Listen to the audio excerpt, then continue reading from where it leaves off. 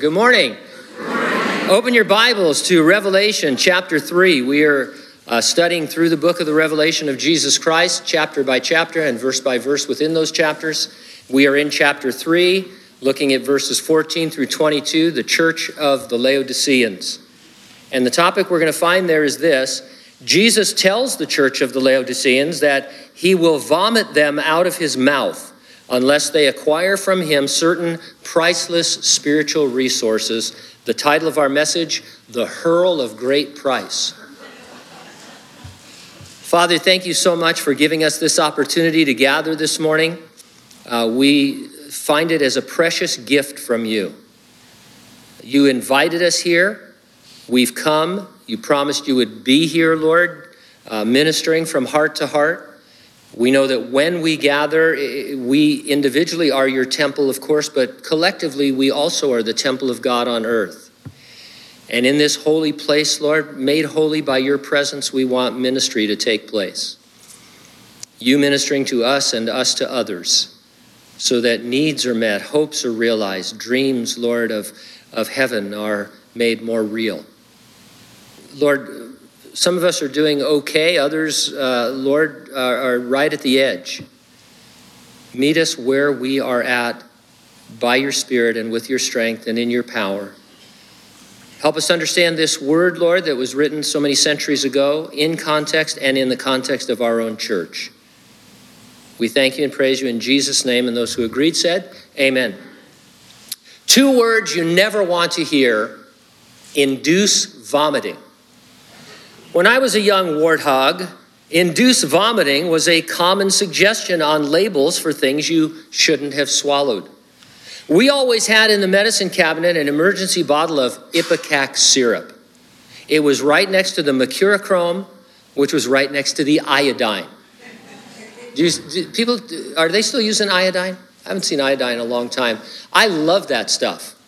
I would want to get cut so that I could, because remember, you'd pull it out of it's a little bottle, and it had a glass applicator, and it just kind of stuck to the glass, and you just rubbed it over the wound, and it was almost like a Wolverine thing where you could see it start to heal immediately.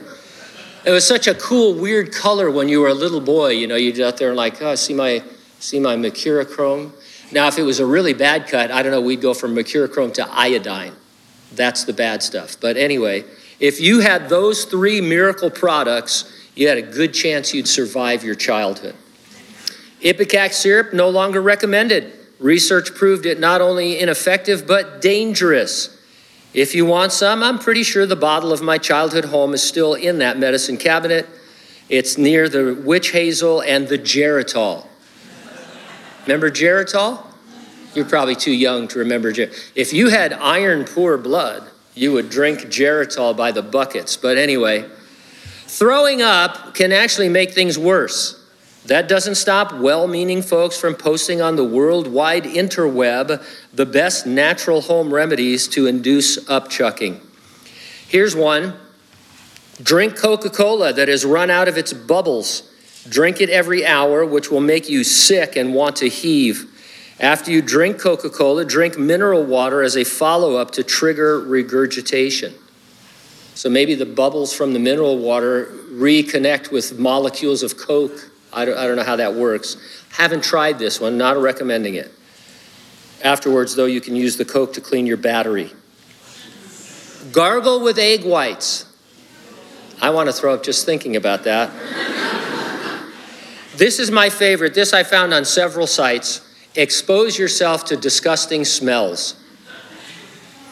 Somewhere in or outside of your house, you need to have a place where a disgusting smell can hang out.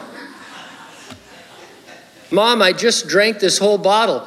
Quick, get behind the garage and start breathing. I hope you're not one of those people who get nauseous just thinking about it, because today's going to be rough for you. Best barfing in a movie, you ask? Well, The Exorcist, hands down. Honorable mention goes to Tom Hardy in Venom. The church of the Laodiceans made Jesus want to vomit them. So then, because you are lukewarm and neither cold nor hot, I will vomit you out of my mouth. The Lord's nausea was triggered by their spiritual temperature. They were lukewarm. Jesus had not yet spewed. He was hoping he wouldn't have to. He suggested a remedy for his nausea, and that was to be zealous and repent. I'll organize my comments around 2 points this morning. Number one, Jesus takes your spiritual temperature. And number two, you can tweak your spiritual temperature. So let's take a look at the Lord taking our temperature. And you know what? We've become familiar with someone taking our temperature before we're being allowed to proceed. I find that odd and invasive, don't you? Imagine 3 years ago, obviously just a little over a year ago, but let's say 3 years ago to be fair, and you walked up to an event and somebody whipped out one of those plastic guns and held it to your head to take your temperature. What in the world? This used to be America, where I could go anywhere with a fever. You've done it. You know you've done it. You've gone to work sick. Are you okay? Yeah, fine. Before the pandemic, I had to leave Walgreens one day. I was in line, and the poor lady at the checkout, she was obviously very sick, and she shouldn't have come to work. But maybe she's a single mom. She has to work. I understand that. So I'm standing there, and she's checking somebody out, and this is it.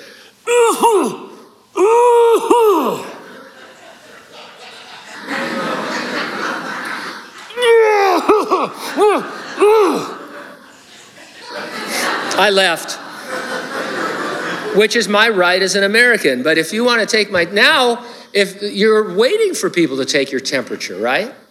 It's like, where's the temperature gun? I'm healthy. I want everybody to know. Well, Jesus takes our spiritual temperature when we gather in his name. And so verse 14, and to the angel of the church of the Laodiceans write, these things says the Amen, the faithful and true witness, the beginning of the creation of God. The angel of the church is its pastor. Angel simply means messenger, and he is the most likely individual who would read aloud this letter to those who were gathered. Now, there's a subtle difference in this greeting from the previous 6 letters. Instead of saying the church in Laodicea, Jesus calls them the church of the Laodiceans. It might be an Easter egg, not the Cadbury kind, but the kind that is a hidden clue in a movie. The word Laodicea roughly translates into English as self-rule. The Lord addressed them as their own masters rather than as his bondservants. And so this is part of the problem that we find there. Jesus was going to give an eye-opening testimony about the spiritual condition of the people in this church. Before doing so, he established himself as an expert witness capable of such pronouncements. You've seen movies and TV shows where they call upon expert witnesses, and usually each side has its own expert witness to interpret the forensic evidence. By the way, from watching crime TV, I've learned, for example, that bite marks are junk science. And so when they say, oh, we lined up the bite marks, there's a bunch of people on death row because they got their bite marks wrong and now they're being released. So when you're in jail and they say that you bit somebody, say, hey, that's junk science. I'm here to be helpful. And then the witnesses aren't always very reliable. 2 people can see the same thing and you get 2 different viewpoints, and people often forget exactly what happened, especially in a situation where you need a witness, where there's something unusual happens. No one could contradict the Lord as an expert witness. No junk science in his spiritual evaluation. Jesus' testimony is from the Amen. Think of it as having the final authoritative word. When Jesus testified, Amen, that's it, that's the truth. His testimony is from the faithful and true witness. As witness, he sees everything, including the heart of man, and his assessment of what he witnesses is always faithful and true. It's impeccable. It cannot be shaken. You know, the defense, one of the attorneys gets up and tries to undermine the testimony. Can't do it with Jesus because he is a faithful and true witness. The beginning of the creation of God cannot mean Jesus was created, because elsewhere we learn he is the creator. Colossae was a city in the same region. In his letter to them, the Apostle Paul said this, For by Jesus all things were created that are in heaven and that are on the earth. And so beginning of the creation means Jesus is the origin, the originator of creation. Is this a not so subtle clue as to false teaching in Laodicea? Had some there begin to teach that Jesus was not very God of very God, but a created being? We can't say for sure, but it's a good bet. Verse 15, I know your works, that you are neither cold nor hot. I could wish that you were cold or hot. Now, we can't comment on hot, cold, and lukewarm without some enlightening background. And this is going to blow your mind a little bit, I think, but it's true. Laodicea had almost no water sources of its own. According to one document, I quote, no other city in the Lycus Valley was as dependent on external water supplies as was Laodicea. They purchased water from neighboring cities Hierapolis and Colossae. Hierapolis, about 6 miles away, was known for natural hot springs. The baths of Hierapolis attracted citizens from all over the Roman Empire. Colossae was known for its cold water. Located about 11 miles from Laodicea, it was situated at the foot of Mount Cadmus, which peaked at 9,000 feet. Ice-cold, snow-fed streams rushed down the mountain into Colossae, and they would enjoy refreshing cold water as a result. One water was naturally hot at its source. One water was naturally cold at its source. By the time either arrived in Laodicea, it was lukewarm. And so now you understand a little bit more about what Jesus was talking about. Everybody in the area and in the Roman world would know what he meant. We normally think that being hot is something good and to be desired, whereas being cold is something bad and to be avoided. But cold can be a good thing. It was a special treat to drink icy cold water at a time before there were any means of refrigeration. I mean, when you're out, now that we're all back out in the yard weeding and getting ready for spring, and on these hot days that are going to come, if somebody comes out and says, hey, would you like some water? You say, sure. Would you like it cold, lukewarm, or hot? Well, some lukewarm is okay. Cold would be preferable, right? Nice, refreshing glass of cold water. There's also a bigger picture that Jesus is drawing for them, and it's the picture of a banquet, not just drinking, but an entire banquet. Because in verse 20, he's going to famously say he is at the door knocking to come into what? A supper. And so he's laying out this idea that he wants to have supper with the Laodiceans, including appropriately temperatured beverages, but there's something wrong. And so Jesus is talking temperature in the context of sharing supper with them. So verse 16, you become lukewarm and are neither hot or cold. I will vomit you out of my mouth. Lukewarm food can become deadly. Wow, that was a great... Did you hear that, or is it just me? A lot of times it's just me anymore, so let's just move on before I get in trouble.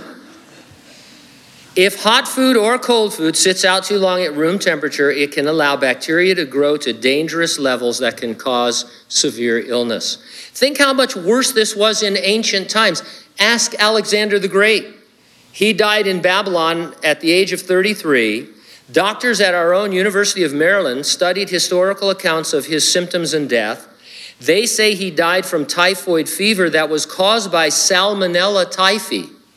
It can be found in raw or undercooked eggs, raw milk, contaminated water, and raw or undercooked meats. So maybe Alexander was a guy that liked his eggs a little runny. You know anybody like that? You ask for scrambled eggs, they say, no, they're too overcooked. I like them a little bit runny. Makes me nauseous. When we went to communist China, smuggling Bibles, we were at the Beijing Hotel, which is a dive, and every morning we would order, and the Chinese people at that time didn't even pretend to want to understand you. And so we would point to things, and they would bring us eggs that started off just raw, and every time we'd send them back, they'd get a little bit more cooked until they were scrambled. We would say, very hard cooked, scrambled, very, very cooked eggs. And they would come and they're sloshing around on your plate. And I'm surprised that I think I still have parasites from China, to tell you the truth. The U.S. Department of Agriculture calls it the danger zone. It's the range of temperatures from 40 degrees to 140 degrees Fahrenheit in which cooked food sits out for longer than 2 hours. During that period, in the danger zone, bacteria can grow rapidly. I made a delicious avocado egg salad last week, if I do say so myself. Properly stored, egg salad will last for 3 to 5 days in your refrigerator. Egg salad should be discarded if left out for more than 2 hours at room temperature. Remember that at the next church potluck. Or Thanksgiving, for that matter. Grandma, Marlene has been cooking that egg salad for the last 3 days, making sandwiches out of it. It's been sitting on the counter. Maybe that's what you need to smell to vomit. But anyway, other foods, have to be heated to a certain temperature to kill existing bacteria. When we used to eat meat, yes, I'm a vegetarian, don't hate me. We used to eat meat, I had a meat thermometer, and I was insane about getting the right Pretty soon, though, meat would just fall apart from all the holes I put in it. I wanted to, is there a pocket here of 140 degrees? I don't want to die like Alexander.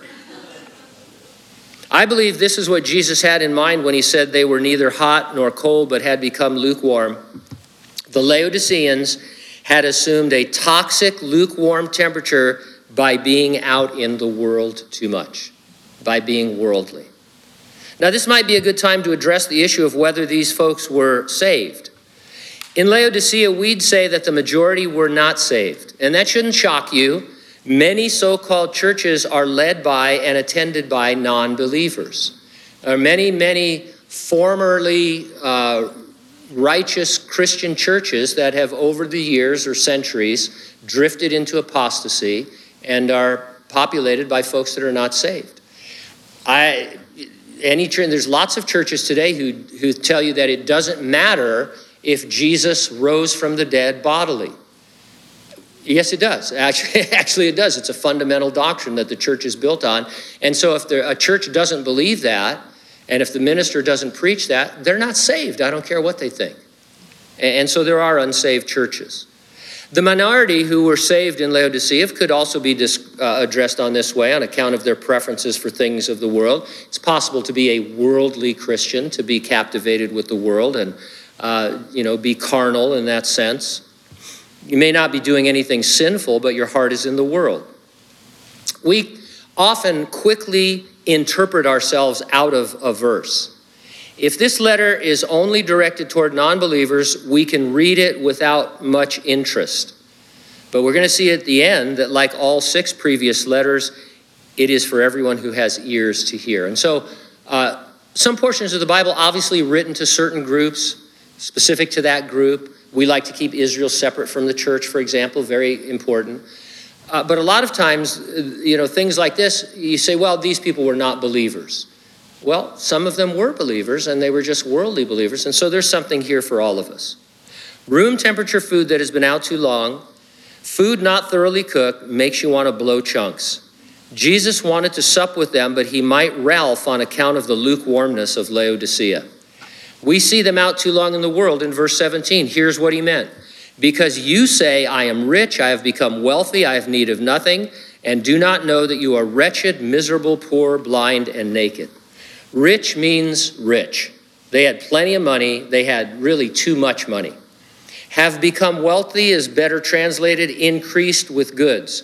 They used their too much money to buy more and more of this world's goods. They invested heavily in the world, not in heaven, because their hearts were in the world. Certainly the non-believers, their heart was the world, and certainly some of the carnal Christians as well. Rich people who surround themselves with the comforts of this world trust in the external rather than the eternal, and it's easy to begin to think that you have need of nothing because you can solve all of your problems with money. Now, maybe we're not rich or wealthy or increased with goods. We can still want to be. The love of those things, the love of the world, will just as quickly lukewarm us as actually having riches, wealth, and goods. You're familiar with eating disorder sufferers who look in a mirror and even though they are dangerously thin, see themselves as overweight. Jesus held up his mirror to the church of the Laodiceans to show them they were wretched, miserable, poor, blind, and naked. They saw themselves as rich and needing nothing, but spiritually they were blind beggars, so wretched and miserable that they didn't even have proper clothing to wear. Jesus is the only expert witness on this condition of the human heart. His word is the mirror we look into to be shown and to hear his testimony. It isn't to find us guilty, but to lead us to grace. The Lord always wants to show us things to lead us further into his grace so that we will appreciate what he's done for us and be able to spend more time with him. Now, secondly, you can tweak your spiritual temperature. The church of the Laodiceans made a classic blunder, the most famous of which is never get involved in a land war in Asia. Used to be funny. It's from The Princess Bride, by the way. Their classic spiritual blunder was thinking that worldly success, wealth, and comfort signify God's favor. It too often leads us away from him. We'll see here that the Lord meets us where we're at. We should love him for his condescension to us. Jesus spoke to the rich church of Laodicea as if he were their financial advisor. Verse 18, I counsel you, buy gold refined in the fire, that you may be rich, white garments that you may be clothed, that the shame of your nakedness may not be revealed, and anoint your eyes with eye salve, that you may see. And so these people who are overwhelmed with riches and worldliness, Jesus condescends and says, I'm asking you to buy. If you have a financial advisor, there's nothing wrong with that. Most of you don't, but some of you do. But they'll sometimes counsel you to buy, right? If you're into stocks and stuff, they'll say, hey, you should buy Disney right now while it's low because it's going to go back up again. And so Jesus comes and he says, okay, these people are rich. Hey, here's what you should buy. And he gives them this list. The trouble is, the things he listed could not be purchased. There are three more things you need to know about the city of Laodicea. Number one, it was noted for many banks and financial institutions. Number two, they manufactured a medicinal eye ointment there. And number three, they bred and raised sheep with unusual black wool and were noted for garments made with it. So these people deposited gold into their many banks. Maybe you follow the stock market. Me, not so much. I do own one share in Disney. My dividend last year was 98 cents. So I made 98 cents on my one share. Imagine if I had 10 shares. I could buy a cup of coffee at Starbucks and then retch it out. But anyway, anybody here work at Starbucks? Jesus is a gold broker. He can store up your rewards in heaven where they are safe from theft and corruption. And more than that, he says there's a gold that is refined in fire. He can make gold out of your trials. He's talking about what we might call Job gold. Job said, he knows the way that I take. When he has tested me, I shall come forth as gold. Jesus next said, buy from me white garments that you may be clothed, that the shame of your nakedness may not be revealed. Laodicea, with its black wool, was a garment district. I'm sure the Laodiceans were clothed in the finest apparel. They could afford to visit their tailors and have custom-made outfits suitable for any occasion. None of their earthly garments, however, would stand a chance in heaven. They'd all be disintegrated, leaving them naked. The Bible uses clothing to illustrate your salvation. When you get saved, Jesus takes upon himself your filthy, inappropriate garments, and he gives you instead his robe of righteousness. It's the only garment that is heaven approved. Jesus next said, anoint your eyes with eye salve that you may see. A popular eye ointment known as Phrygian powder was produced in Laodicea. No amount of Phrygian powder would restore sight to the blind, but Jesus does, especially to the spiritually blind. Verse 19, as many as I love, I rebuke and chasten. Therefore be zealous and repent.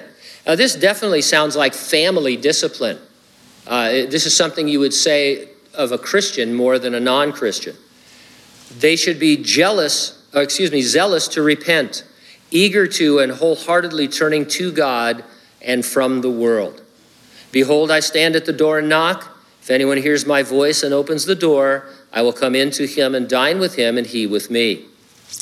Haters like to say that this verse should not be used for evangelism since Jesus was addressing a church. In fact, there's a lot of this on the internet, people's spiritual blogs. And it always starts similar to, you think this means this, but you're mistaken. It doesn't mean that, it means this. And then you feel stupid and, like you should have known that. And so this is a popular one. They say, evangelicals use this for evangelism, but it was never intended for the non-believer because it's written to a church. Well, I submit the church was nearly full of all unsaved people. And so he was evangelizing a church of the unsaved. It is an appropriate verse for anyone, non-believer or believer, in whatever spiritual state you find yourself. If you are not a Christian, the sinless, risen, ascended Son of God sends his Holy Spirit to knock on your heart by grace, freeing your will to be able to open it to Jesus. He's knocking on your heart's door, and that means you are enabled to answer the knocking. So if the Lord says, I'm knocking on your door, there is a corresponding enablement by the Spirit for you to open the door. There's no such thing as Jesus knocking. He says, well, I'm going to knock on this door for a while. Person inside hasn't been chosen to salvation, but I'll knock anyway. There's no way he can open it. In fact, I've barred it shut. All right, let's move on. Let's go to Gene's house. He has been chosen. I know I'm being silly, but you love it. Open the door. Don't be one of those people who says, I hear you knocking, but you can't come in. See? You do it too. As for his knocking on a believer's heart, I have no problem thinking of Jesus knocking on my heart's metaphysical door. He's knocking, and it can shock me into the realization that I have kicked him out, at least temporarily, while I rule over my own life. And so Jesus knocks, and he will keep knocking, louder at times too, each knock intended to capture your spiritual attention. Today we surveil our doors with cameras. In those days, a knock on the door would be accompanied by the knocker identifying himself. Knock, knock, it's Jesus. I thought I'd do a pop-in to let you know you're blowing it, and unless you repent, I'm going to retch. That's the idea here. Jesus wants to dine with you. There's a present and a future application of this dining experience. In the present, Jesus wants to have a relationship with you that can be likened to friends sitting down and conversing over a meal. In the future, at his second coming, Jesus will dine with you as his bride in what is called later in this book, the marriage supper. And so the picture I get here is that Jesus wants to come in and dine with and sup with the church of the Laodiceans, but it's as if all of their food is filled with disease. It all stinks and is rotten. Have you ever been to an event that just made you feel almost sick as a Christian? I was thinking about this after first service. Maybe a work party or some kind of a banquet. Maybe you guys have never experienced this, but down in Southern California, after I got saved and I was working for a title insurance company, the annual Christmas party was something that you tried so hard to get out of because all people wanted to do was get drunk and be weird at it. And as a Christian, it was just hurtful, to sit there and just see people wasting their lives. I mean, it was a great opportunity. Some of the greatest times of evangelism I've ever had in my life haven't been as a pastor. They were when I was in those situations. And so, I knew that the Lord wanted me there, but it would just make me ill. I remember this one guy, see if I can get this story out without it taking too long, but we were at some kind of a dinner in a fancy restaurant. It was all the kind of heads of the company. I was some kind of phony thing called an assistant vice president at the time. And this one guy, older guy, and by older I mean my age now, I was in my 30s or late 20s, and he kept trying to hit on the waitress. She was a sweet young gal, maybe in her early 20s, and every time she'd leave, he'd say something derogatory about her, the way unsaved men do. And so finally, I couldn't take it anymore. I said, Jack, don't you have a daughter about that same age? And he goes, yeah. I go, how would you like it if people were doing that to her? Just shut up. And he did, and I felt, hey, a victory. But anyway, it was terrible to be out in the world. And that's what Jesus is saying. He's saying, I want to come in and have fellowship with you, But all you guys want to talk about is the latest this or the latest that, and you're showing off your black wool dress, and you just bought tickets here and all that. And there's no spiritual talk, and there's nothing about what's really happening on a spiritual basis. And he said, it really makes me want to vomit sitting here with you. And so that's the deal. It's a very simple, very straightforward analogy. Verse 21, to him who overcomes, I will grant to sit with me on my throne, as I also overcame came and sat down with my Father on his throne. Remember, it's the Christian who overcomes, not the overcomer who becomes a Christian. And we overcome the world by the power of the indwelling Holy Spirit. Instead of ruling ourselves, we yield to him. Jesus was raised from the dead. He ascended into heaven and rewarded with a seat at the Father's right hand, from which he will return to rule the universe. In Colossians 3, verse 1, we learn that we have been raised with him. We already share in his life and his power. Our position is with him on his throne. We will be physically raised from the dead or raptured and then rule with Jesus in the kingdom on the earth. These self-ruling, self-sufficient, miserable, poor, wretched, naked, blind people are nevertheless promised they will rule with Jesus. Not just that they might barely make it into heaven by the skin of their teeth, but that they will share a seat of honor. You didn't see that coming. I mean, we look at people like this and we say, hey, they're going to be second class. They're going to be serving the first class Christians, in heaven. But Jesus says, look, this is your condition. Repent, because this is the future I have for you. What grace. He who has an ear, let him hear what the Spirit says to the churches. Did they listen to Jesus? Well, according to the Biblical Archaeological Society, and why would they lie? Here's a quote. The church at Laodicea became the seat of a Christian bishop, and a Christian council was held there in the 4th century AD. Archaeologists have discovered about 20 ancient Christian chapels and churches at the site. The largest church in Laodicea, called Calvary Chapel of Laodicea, they found pieces of the sign, took up an entire city block and dates to the beginning of the 4th century. Now, I made up part of that, but the rest of it is true. Laodicea started as the church in Laodicea, but the pull of the world led them to be the church of the Laodiceans. Seems they repented and returned to their original foundation. Without sounding in any way puffed up, we are a church in, not a church of. Let's remain that way by continuing in the Spirit, both personally and corporately, and by doing all that we need to do to resist the downward pull of the world. Amen?